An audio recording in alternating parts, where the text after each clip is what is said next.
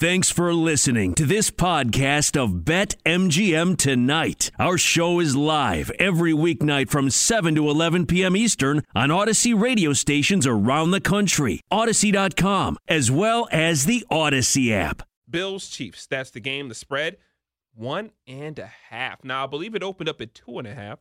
Money comes rolling in on Buffalo. It's now down to 1.5. The total, biggest total of the week. Of course, the only total in the 50s, 54.5. And why not? I don't think they could have put that line high enough after the performance that both offenses put together. Chiefs pretty much scored in every possession. The Bills pretty much scored in every possession other than the one in which they said, you know what, we don't want to score this time. We'll just take a knee so we can get out of here. Minus 125 on the money line, or the Chiefs, plus 105 for the Buffalo Bills. I look at this game and I say, you know what?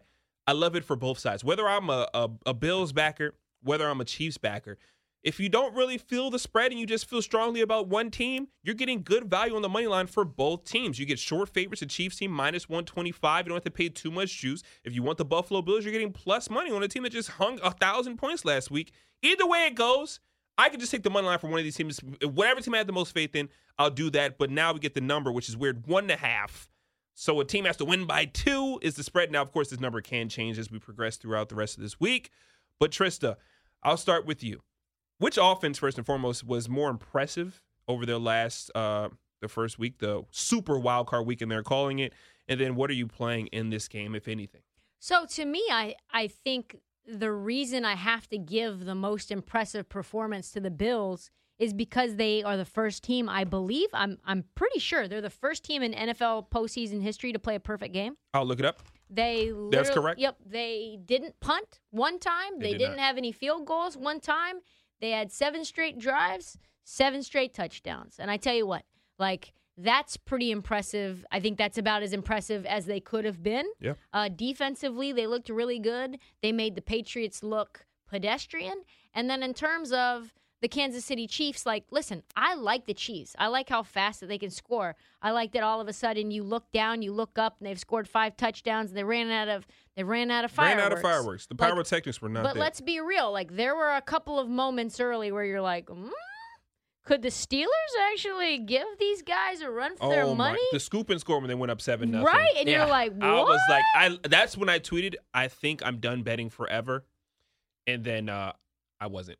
And then they proceeded to right the ship. Yes. So to me, I know you don't and Ryan talked about this in the last segment, you can't take a ton of stock and say, okay, well, how did the last matchup look? Because these two teams are different, right?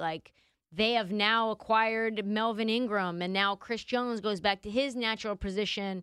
One of their best corners wasn't playing in the game. Travis Kelce, I believe, was banged up. You had a bunch of guys that weren't able to go, right? And now you've got Jerick McKinnon who's firing on all cylinders, right? So this is a different matchup. This Chiefs team defensively should give Josh Allen more problems. But offensively, the Bills are playing differently as well.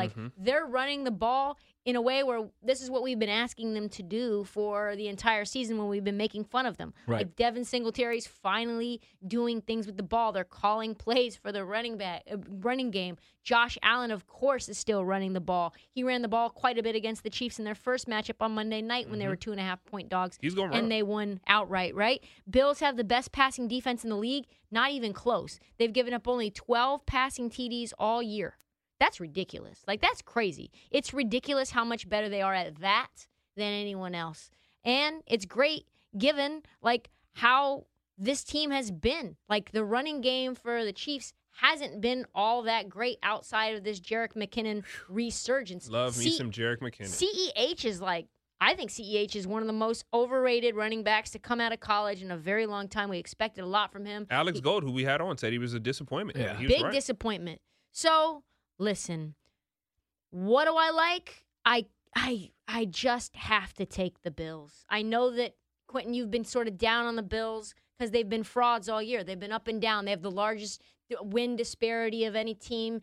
When they come into close games, they end up losing them. Whoop! Is that an assist? Nope. Got to make them, kid. Got to make them. So, but the Bills feel like, to me, they've figured some things out. They feel like offensively they're clicking at the right time. Defensively, they're better than ever. And the Chiefs, like Alex Gold, well, no, not Alex Gold, like Drumheller said, they've been vulnerable in spots. So to me, I have to take the Bills. I liked them better at the 2.5. I think I'm going to wait for maybe close to game time. I don't think it's going to be a pick 'em. I think it'll move back towards the Chiefs. I know the Bills are a favorite, like public favorite team, but so are the Chiefs. Heavily, yeah. Yeah. So I think I'm going to take the Bills on the money line here. I was hoping to get a 3. We're not going to get that. I'm just going to go with the money line with the Bills as well. Josh Allen on the road as a dog, 10-5-2 against the spread. There's a trend I actually do care about. Plus, they beat him week 5, like you said. I do take a little stock into that, just the way they beat him, man. It was 38-20.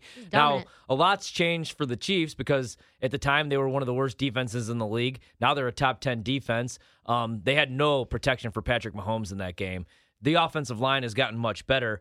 Still, every game that the Bills won this year, they've won by double digits, which is really impressive. That's why their point differential is so ridiculous and everybody loves them so much. But they do play some stinkers. I mean, they lost to the Jags. Yeah. There's been some bad performances, but they just got done playing their best game of the year against New England, a tough defense.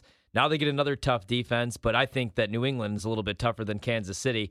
I'm also going to go with the Bills in this spot. I just think that all of a sudden right now, they've kind of like transformed their offensive identity where if you look at the first 10 games of the season, they had one of the worst rushing offenses in the league. They were 25th in rushing offense the first 10 games of the season. Now they're number 1 since week 10. I find that really hard to believe because like it seems like Devin Singletary just came on.